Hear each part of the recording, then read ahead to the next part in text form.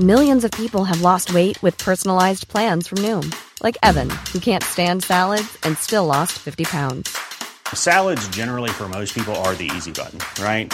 For me, that wasn't an option. I never really was a salad guy. That's just not who I am. But Noom worked for me. Get your personalized plan today at Noom.com. Real Noom user compensated to provide their story. In 4 weeks, the typical Noom user can expect to lose 1 to 2 pounds per week. Individual results may vary.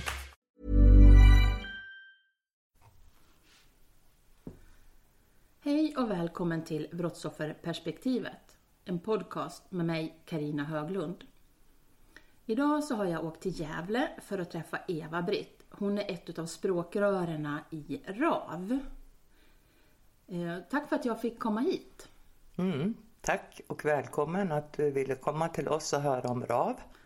Ja, Eva-Britt, vi har ju träffats lite förut i olika sammanhang runt RAV. Eva-Britt, har du lust att berätta lite grann om vad RAV är för någonting? Ja, RAV står för Riksorganisationen för anhöriga till våldsdödade. Och kanske just det talar lite att vi är en organisation just för våldsdödade. Det finns ingen annan organisation som riktar sig just till vår målgrupp. Brottsofferjourer finns det, men då är det inklusive alla brott. RAV har funnits sedan 1996. RAV fick en ny start 2009. Och vi vet egentligen inte så mycket om bakgrunden och de åren. Men som vi vet så gick det lite träda där alldeles början på 2000-talet. Då kan jag smita in lite där med att jag faktiskt gick med i RAV då och var med i styrelsen i ett litet tag. Jag var inte med så länge, men jag var med där lite på nystarten. Ja, det kommer jag ihåg första gången vi träffades. Och Roland Jangestig, vår kassör, var den i den nuvarande styrelsen som har varit längst, som har varit med från början på 2009. Jag och min man kom med i styrelsen runt den 10-14 juni 2009. Och då var vi suppleanter. Från min man avled i november 2009. Och jag tappade väl lite fart samtidigt som det ökade mitt engagemang i RAV. Så från mars 2010 har jag varit ett utav 2 språkrör som jag alltid har haft. Då. Och ju mer åren går, ju viktigare ser jag min uppgift att försöka göra någonting åt de stora bristerna som finns i det stöd till anhöriga när det värsta som kan hända har hänt. Nämligen att få en nära anhörig våldsdödad. Vad är det för brister som ni ser? Bristerna som vi ser är att många utav våra anhöriga fångas inte alls upp utav någon form i samhället.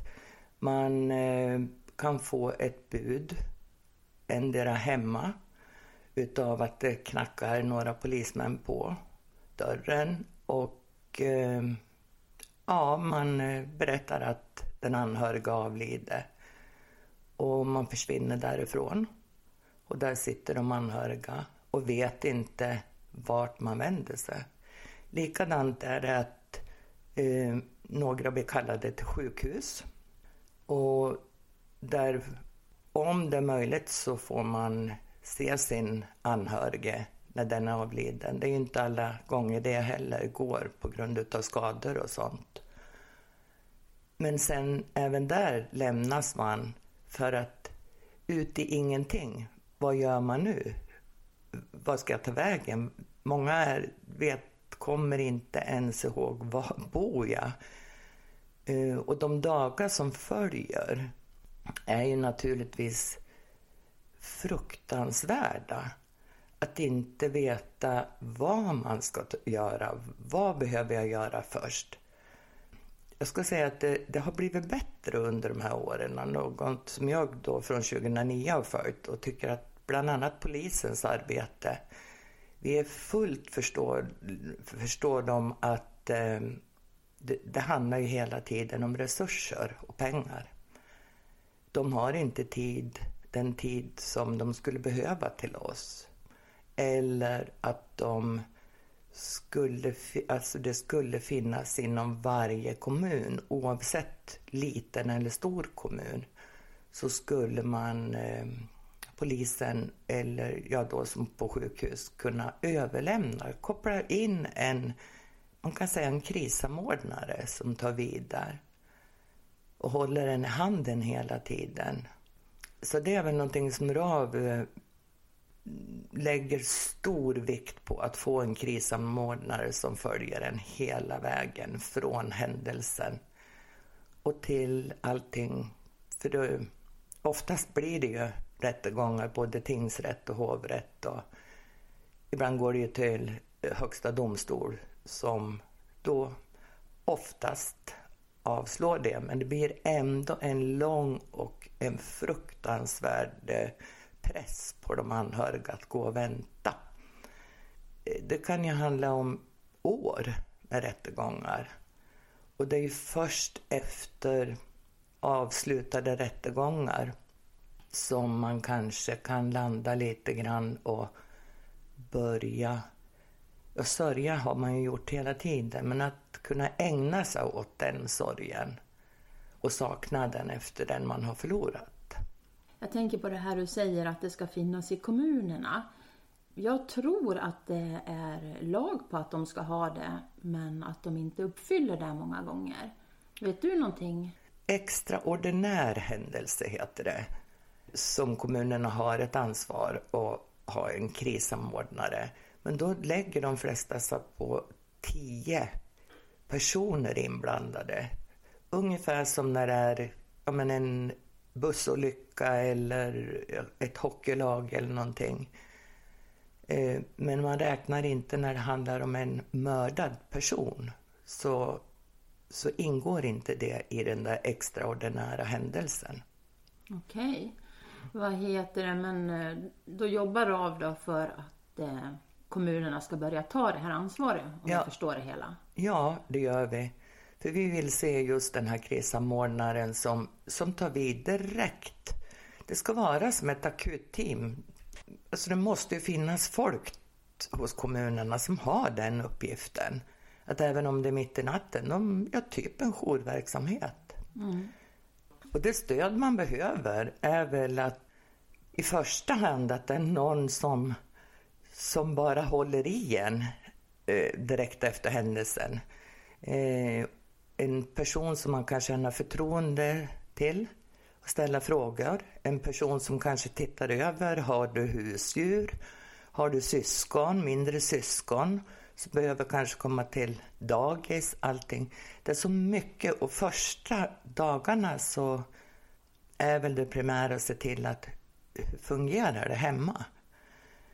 Om det överhuvudtaget fungerar. Vi har ju anhöriga som berättar att man har lagt sig ner och där har man legat i flera dagar och varken ätit eller någonting. Det kan ju låta nästan som en hemsamarit, men det kanske är nästan lite sån verksamhet för vi behöver den första tiden. Sen handlar det mycket om också att den här personen skulle kunna vara länken mellan poliserna. Har man gripit någon? Håller man på och letar efter gärningsmän? Och ibland har vi full förståelse för att polisen inte kan informera om hur de arbetar. Men om de bara talar om det, kanske då via den här krissamordnaren, att tyvärr kan inte vi meddela för det är risk att förstöra utredningarna. Så tror jag man blir ganska nöjd med det. Svaret, bara att man får ett svar överhuvudtaget gör att man är inte själv i situationen. Sen så kommer man ju ganska snart in på om det är någon gripen som blir häktad och hur ska det gå till. Och man kommer fram och ska in till första instansen, tingsrätten. Hur går det till där? Där skulle den här krissamordnaren kunna vara också länken med. Låta de anhöriga informera dem först och främst runt omkring hur det går till. Följa med till tingsrätten, visa salen, visa hur nära man sitter, gärningsmän eller mannen eller männen eller kvinnor. Det är inte så långt, bara det i sig om man aldrig varit i en rättssal är en ganska stor chock. Ungefär att hjälp, ska vi sitta här med, och så är det vittnesbörd emellan och så sitter gärningsmännen som har då mördat våra anhöriga. Eller åtminstone i första skedet är misstänkt för att ha mördat. Ingen är ju dömd innan dom har fallit. Så att man kunde känna sig så bekväm som möjligt i alla situationer. Mm. För någon vecka sedan så släppte jag ett poddavsnitt om målsägande beträden. De kommer ju också in där med sin roll. Men man behöver ju verkligen allt stöd man kan få. Mm. Absolut. Och det var nog kanske, eller man kan väl säga så här, att det är väl någonting som man kunde parallellt med det här krissamordnare som det är också någonting som vi långt tillbaka har krävt, att målsägarbeträdet ska finnas tillgänglig för de anhöriga ända till, alltså om det har fallit ut en dom så kommer man ju vidare till det här att skadestånd har dömts ut. Och det är inte bara med ett skadestånd. Det går en kopia till kronofogden och kronofogden tar kontakt med de anhöriga som har tilldömt skadeståndet och man får frågan om man vill ha hjälp att driva in skadeståndet. Vilket de flesta anhöriga gör. Genom kronofogden då? Genom kronofogden i första skedet. Tackar man då ja så verkställs det. Och då tittar man på gärningsmän om de har några tillgångar. Har de inte det så läggs det som en skuld på dem. Nästa skede är, eller som vi brukar försöka säga till anhöriga vid första kontakt, kontakta era försäkringsbolag. Man kan ju ha dels genom hemförsäkring, man kan ha sjuk- och olycksfall, man kan ha fackliga försäkringar. Och det är jättebra om man aktiverar det så snart som möjligt. Så det är en sak som vi i första kontakten försöker lyfta. För där kan man dels ha rätt till krisstöd.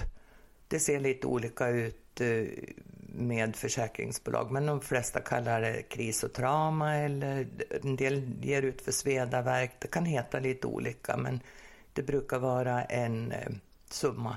Men det viktiga med försäkringsbolagen är att de flesta har att du måste aktivera det inom ett år. Annars går det inte att anmäla och få något stöd därifrån. Så egentligen är det väl kronofogden försäkringsbolag, fast vi förordar försäkringsbolag och sen efter dom kronofogden som hjälper till. Finns det inga tillgångar så ska man göra en ansökan till Brottsoffermyndigheten för en brottsskadeersättning. Där skulle målsägarbiträdet kunna ha en bra roll, eller då den här krissamordnaren som måste naturligtvis ha utbildning för det och veta vad han gör. Så ansöker man om brottsskadeersättning. Har man till exempel fått ut från något försäkringsbolag, vi kan bara, om vi tänker 20 000 kronor kanske, det brukar vara ett belopp, 20-30 000. Brottsskadeersättningen, när man ansöker om den, räknar alltid bort försäkringspengen som har betalats ut. Det är någonting som RAV inte gillar. Vi vill ha bort det. För vad har det brottsoffrets privata försäkringar med brottsskadeersättningen. Jag tycker det är jättemärkligt hela det där systemet verkligen. Det är jättebra att ni jobbar med de här frågorna. Det är ju någonting som hela tiden återkommande med de här skadestånden, hur knepigt det är. Och det märker jag i alla intervjuer jag gör. Alltså det fåtal anhöriga genom de här åren, mina 9 år, som har fått ut hela skadeståndet. Men man kan ha fått ut delar utav skadeståndet från Brottsoffermyndigheten. Men däremot då, när man får ut delen från brottsskadeersättningen, så kan man fortsätta att få ut från inklusive den här försäkringen. Kronofogden gör inga avdrag på försäkringsersättning. Men allt det här tar väldigt mycket energi. Och det är papper som ska fyllas i och det är byråkratiska blanketter. Och alltså efter en sån här tuff smäll så man blir aldrig samma person. Även om man har varit väldigt kreativ och klartänkt innan händelsen, så blir man en annan person. Livet går i en annan fart. Hur skulle Rav önska att det fungerade med skadeståndet och driva in det? Vi skulle vilja att när domen har trätt i laga kraft så skulle staten betala ut pengarna omedelbart till brottsoffren som har blivit tildömda det här skadeståndet. Och sen får staten jaga de där pengarna bäst de vill. För jag tror de jagar bättre än trasiga anhöriga. Ja, så är det ju faktiskt i Norge. Ja, det finns. Norge också är något mer land också. Jag kan inte det på rak arm så här, men det skulle vara en självklarhet. Det är som om jag tittar tillbaka på vår egen rättegång, där det var väldigt många nära bekanta till gärningsmännen som vittnade. De hade full koll på högsta dagkassan, alltså på förlorad arbetsförtjänst och även resor. Och när vittnesmålet var slut så fick man gå till kassan till höger ute i foajén och kvittera ut de pengarna. Och i den kassan önskar vi våra anhöriga också fick gå och kvittera ut de där pengarna. Det kan låta kanske lite nästan så att man kan skratta till, men för oss är det allvar. Vi ska inte behöva bekymra oss över skadeståndet. Och de pengarna som tilldöms i skadestånd, det kommer aldrig för någon anhörig att vara av betydelse med pengarna. Men det är en del utav straffet. Vi kommer ju aldrig att få våra anhöriga tillbaka. Men det är där det är så viktigt. Det är en del utav straffet. X antal år fängelse och x antal kronor i skadestånd. Det är därför det blir så viktigt med de här pengarna. Vad är det mer vad är det mer för frågor ni har högt upp på agendan? Det är ju skadeståndet, det är hjälp till anhöriga. Vad har vi mer? Vi vill ha bort straffrabatten. Vi ser ingen anledning till varför man ska tilldömas 4 år och sitta 2,5. Vi vet ju också att många utav våra politiker förordar att det ska finnas en liten morot för dem. Men vi vet ju också, tack vare media som kan upplevas väldigt positiv, som våra erfarenheter, både och naturligtvis, mycket positivt, där vi får reda på att den här straffrabatten då som ska vara den där moroten, det är ingenting för att man har skött sig inom. Det läcker ut, det är massa incidenser som har skett som borde då i princip förlänga straffet.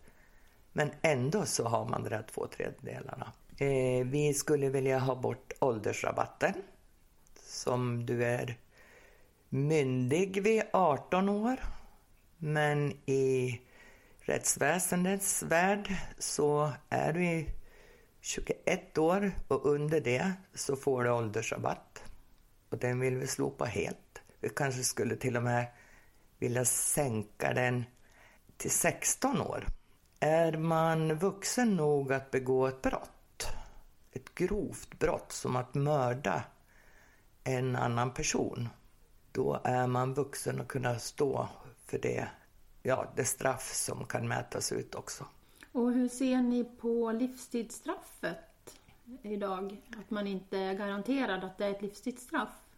Livstidsstraff ska vara livstidsstraff. Det finns inte någonting annat. Har man dömts till livstid så ska man sitta där på livstid. Ni vill ha en garanti för det? Ja. Vad är det mer för områden? Vi har ju så gemenskapsaktiviteter som vi försöker ha då 4 gånger per år och på 4 platser. Så har vi anhörigträffar. Och det brukar vara ungefär 3 timmar en söndag då. Där vi träffas andra anhöriga. Det är otroligt viktigt att anhöriga får träffa andra anhöriga. Det brukar vi göra under de här timmarna med lite fika. Och hos oss på de här träffarna där får man vara både ledsen, arg. Vi kan skratta. Inga känslor är det någon av oss andra som reagerar för. Är man i en annan grupp människor och kanske helt plötsligt börjar gråta så blir människor runt omkring en lite förtvivlade.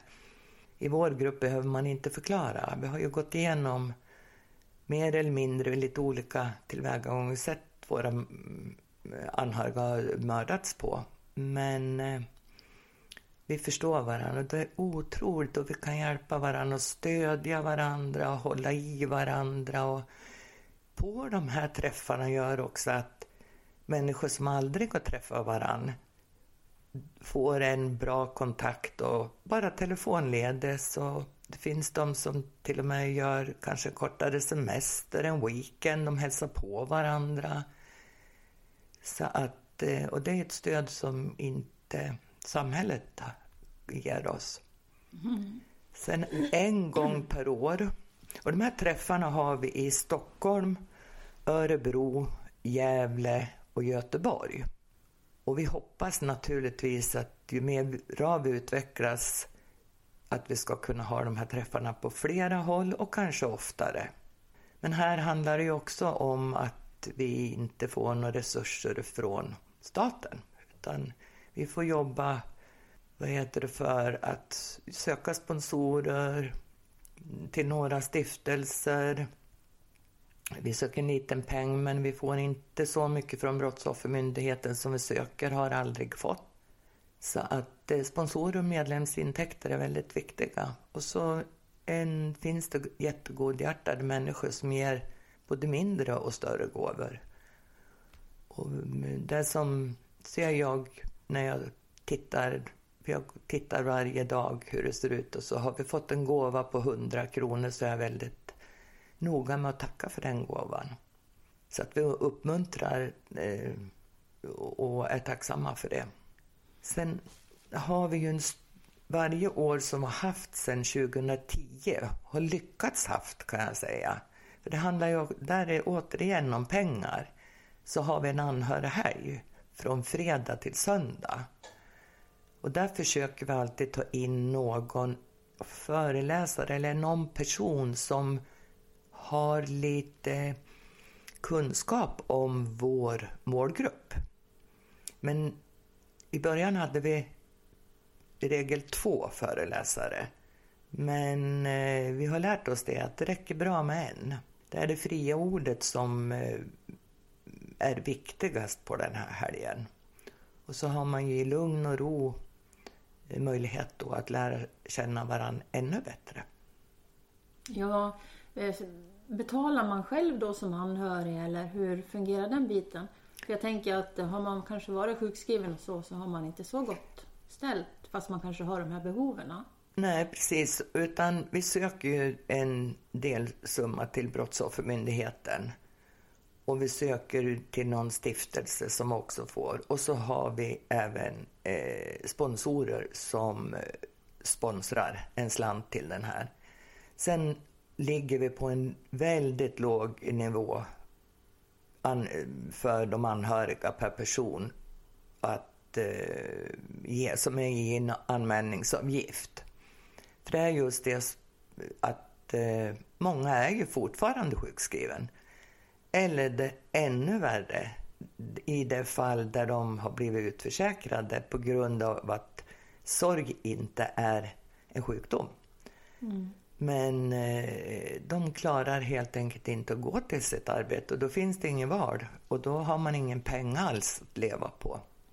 Så det finns så mycket tragiska saker, men därför försöker vi att visst, det finns anhöriga som har möjlighet och skulle kanske kunna ge en stor peng för att vi skulle till och med kunna ha 2 anhörighelger per år. Men i nuläget så försöker vi ha en och att anmälningsavgiften är rimlig för att alla ska ha möjlighet att kunna delta. Ja.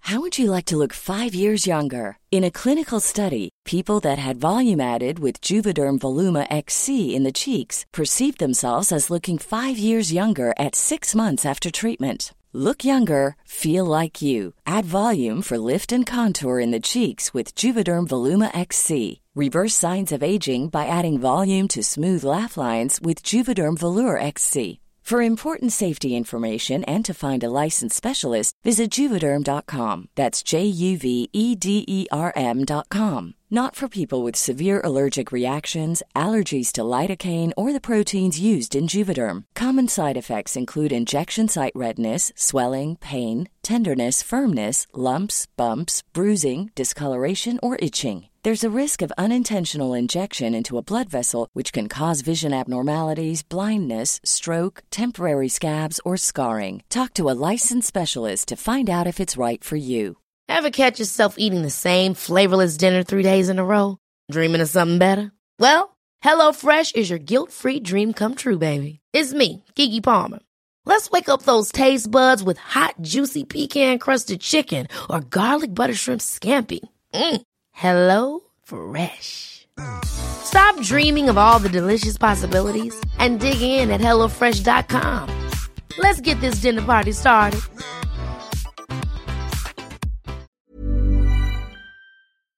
Och var hittar man RAV då? Man hittar RAV på vår hemsida www.rav.se. RAV med enkla V. Vi finns på Facebook. Vi finns på Instagram. Och vi försöker sprida oss så mycket som möjligt med våra små foldrar. Där det kan vara allt från apotek, hälsocentraler. Vi försöker fördela och lägga ut. Vi finns också från 2018 som valbart alternativ hos alla begravningsbyråer. Byråer kanske heter. Och där kan man välja RAV precis som man kan välja hjärt- och lungfonden eller någonting. Om man vill ge en minnesgåva då till RAV. Så vi jobbar väl ständigt för att försöka få in intäkter för att kunna göra mer aktiviteter och ge anhöriga det bästa stöd de kan få. Det här stödet, ringer polisen upp dig eller ringer anhöriga upp dig eller hur fungerar det? Det är faktiskt både och. Polisen har blivit väldigt duktig och det är väl för att vi själva också i RAV söker upp polisen om vi ser att det är ett mord här och där. Hör inte vi någonting så kan vi oftast är det jag som har det här som en särskild anställning då på 4 timmar per dag och ta kontakt med polisen och fråga vet ni vilka RAV är? Och ni får jättegärna hänvisa de anhöriga till oss. Jag står som kontaktperson både på hemsida och Facebook. Och på hemsidan finns det ju kontaktuppgifter till de andra i styrelsen också som man kan ringa. Och där står det lite information om oss i styrelsen, vilket brott man utsatts för då, våra anhöriga. Så då kan man ju få lite vägledning om det är ett barn eller om det är en vuxen. Och så att de får lite vard att jag kanske vill ringa den och inte Eva-Britt, utan jag kanske vill ringa någon av de andra som stämmer mera överens. Så att det är väl en sak att poliserna blir jätteduktiga på att ta kontakt med oss. Ibland ringer de och säger att de har en anhörig och den anhöriga vill att till exempel då jag ska ringa till dem, som jag gör så snart jag bara kan. För tålamod och tidsperspektiv är ju någonting där bara gå tillbaka till sig själv. Man vill att det händer nu, inte om jag har telefontid på fredag mellan 11 och 12. Utan jag försöker ta så snabbt jag bara kan, så tar jag kontakt. Även om det är på en kväll, det kan vara på en lördag också. Kan jag hjälpa någon på det viset, eller lika för oss alla i styrelsen. Det är liksom vardag hela veckan. Har vi möjlighet så försöker vi det. Så att det är väl ett sätt alltså att försöka nå ut med var man hittar oss. Vi har haft ett antal informationsträffar med poliser. Det är ett sätt. Vi har föreläsningar. Vi jobbar ganska brett för att försöka nå ut då. Var föreläser ni någonstans? Eller till vilka? Ja, både andra brottsofferjourer. Vi har föreläst för nämndemän i skolor. Och skolor är väldigt stimulerande faktiskt att gå och föreläsa i. Man får alltså jag tror de här eleverna som lyssnar blir flera år äldre på cirka en timme. Så att det är väldigt viktigt. Och vi skulle vilja ut och föreläsa ännu mera. Och där är ju också att vi har ju på vår hemsida och vi lägger ut även på Facebook och Instagram att vi erbjuder oss att komma och föreläsa. Så det är väl också någonting som vi hoppas utvecklas framöver. Ja, det är ett otroligt viktigt samhällsengagemang och otroligt viktigt för när man slängs in i en sån här mardröm att man kan få den här hjälpen. Man kan ju säga att både jag och Eva-Britt, vi lever ju med mod. För mig har det varit väldigt viktigt med RAV och den gemenskapen som man har fått med andra anhöriga där. Kan du berätta lite mer om hur det fungerar på Facebook och hur anhöriga kan få kontakt med varandra? Ja, på Facebook så har vi faktiskt en sluten grupp för anhöriga till våldsdödade. Och den söker man till, alltså sen, man måste vara medlem. Och så är det några frågor som man svarar på. Det är enkla frågor. När hände det och vem var den anhörige? För att vi ska kunna känna oss trygga i den gruppen så att det inte kommer in något troll. Så vill vi ha lite bevis för att man verkligen... Ja, dels så är ju det då att man är medlem och det är lätt att kontrollera. Så att det är också en väldigt viktig grupp. Och där får man, precis som på de här anhörigträffarna, där kan man... Det är högt i tak. För ibland är man bara arg. Och kanske särskilt just när någon precis har fått ändra en helt friande dom, orimligt i våra ögon.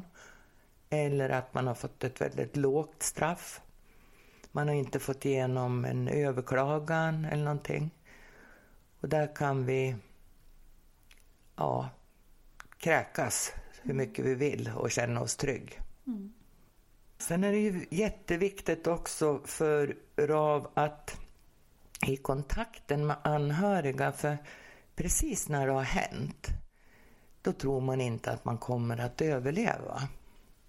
Då försöker vi alltså inte första samtalen, men att så småningom att livet går vidare, oavsett om vi vill eller inte riktigt vill vara med på den resan från början, utan man helst kanske skulle vilja försvinna. Men det finns ett liv. Och ofta är man ju flera i en familj. Och det är kanske viktigt, för det har jag också märkt genom åren, att om vi tar nu att ett barn man har förlorat, så sörjer pappan på sitt sätt och mamman på sitt sätt. Och då är det är viktigt att få vara olika i sorg också. Men någonstans på vägen så brukar man mötas. Och framförallt det här att man får vara glad när det värsta som kan hända har hänt. Man får faktiskt vara glad också. Och att man har ju jättefina minnen över sina anhöriga. Och försöka, det är väl lite vår roll att försöka lyfta upp dem. Att öppna upp för att prata om dem som vi har förlorat. Det tror jag är en stor hjälp. Och titta på oss då som det har gått ganska många år för. Att vi står upp fortfarande. Och vi går, men inte i samma fart. Men det går att överleva. Det går att hitta en vardag. Och det är viktigt att vi gör det. Sen ger vi ut en medlemstidning till våra medlemmar varje år. Och den tidningen har vi kopplat till en skola, som en medialinje som hjälper oss att göra den här tidningen varje år. De här eleverna, de är jätteduktiga, de har tagit det här på stort allvar. De är med på brottsofferdagen när vi har seminarier. De intervjuar poliser, de intervjuar anhöriga. De håller sig ajour, men de är suveräna. Så där som lärarna säger, det pratas inte bara där på mediatimmarna, utan de har ju flera ämnen tillsammans med andra, och de lyfter det här med våldet. Så det blir lite ringa på vattnet. Mm. Vad heter tidningen och hur ofta kommer den ut? Den heter Omtanke. Och det är väl också en förhoppning. Han kommer ut en gång per år nu. Och det är ju utav RAVs ekonomiska skäl. Att vi har inte möjlighet att ge ut den mer än en gång per år. Men vi hoppas i framtiden att vi ska kunna ge ut minst 2 nummer. Så vi hoppas just nu, där vi har blivit förmånstagare. Precis i dagarna har vi blivit godkända utav Lotteriinspektionen. Och de heter Världens chans. Det är alltså ett lotteri. 2 tjejer som startade det här för drygt 1 år sedan. Det har tagit dryga år med alla tillstånd. Men nu är allting klappat och klart. Och det är 9 organisationer, bland annat då RAV, som har blivit utvalda utav dem. Därför att de har sett att vi är 9 organisationer som inte får något statligt understöd. Vi är lite satt åt sidan för det viktiga arbete vi bedriver. Så imorgon den 17. Nu kommer ju det här att sändas lite senare då, så ni som lyssnar vet att nu kan ni gå och köpa de här lotterna om ni vill. Ja, det finns möjlighet nu när ni lyssnar på det här att gå in på värdenschans.se. Där finns det en liten köpknapp. Lotten kostar 365 kronor. Dragningarna sätter igång 1 april och rullar sedan en gång per dag under ett helt år. Det är därför det är 1 krona per dag. Så då kan man säga att det är också ett sätt som man kan stödja RAV och ni får en del av den vinsten då? Ja, vi får en del av den vinsten tillsammans med de andra 8 organisationerna. Så det ser vi väldigt positivt på. Ja, alla bäckar små. Det är ju otroligt viktigt att vi ser till att RAV fortsätter att fungera, tycker jag, som själv är anhörig. Jag hoppas att ni som har lyssnat har fått lite mer information om RAV idag.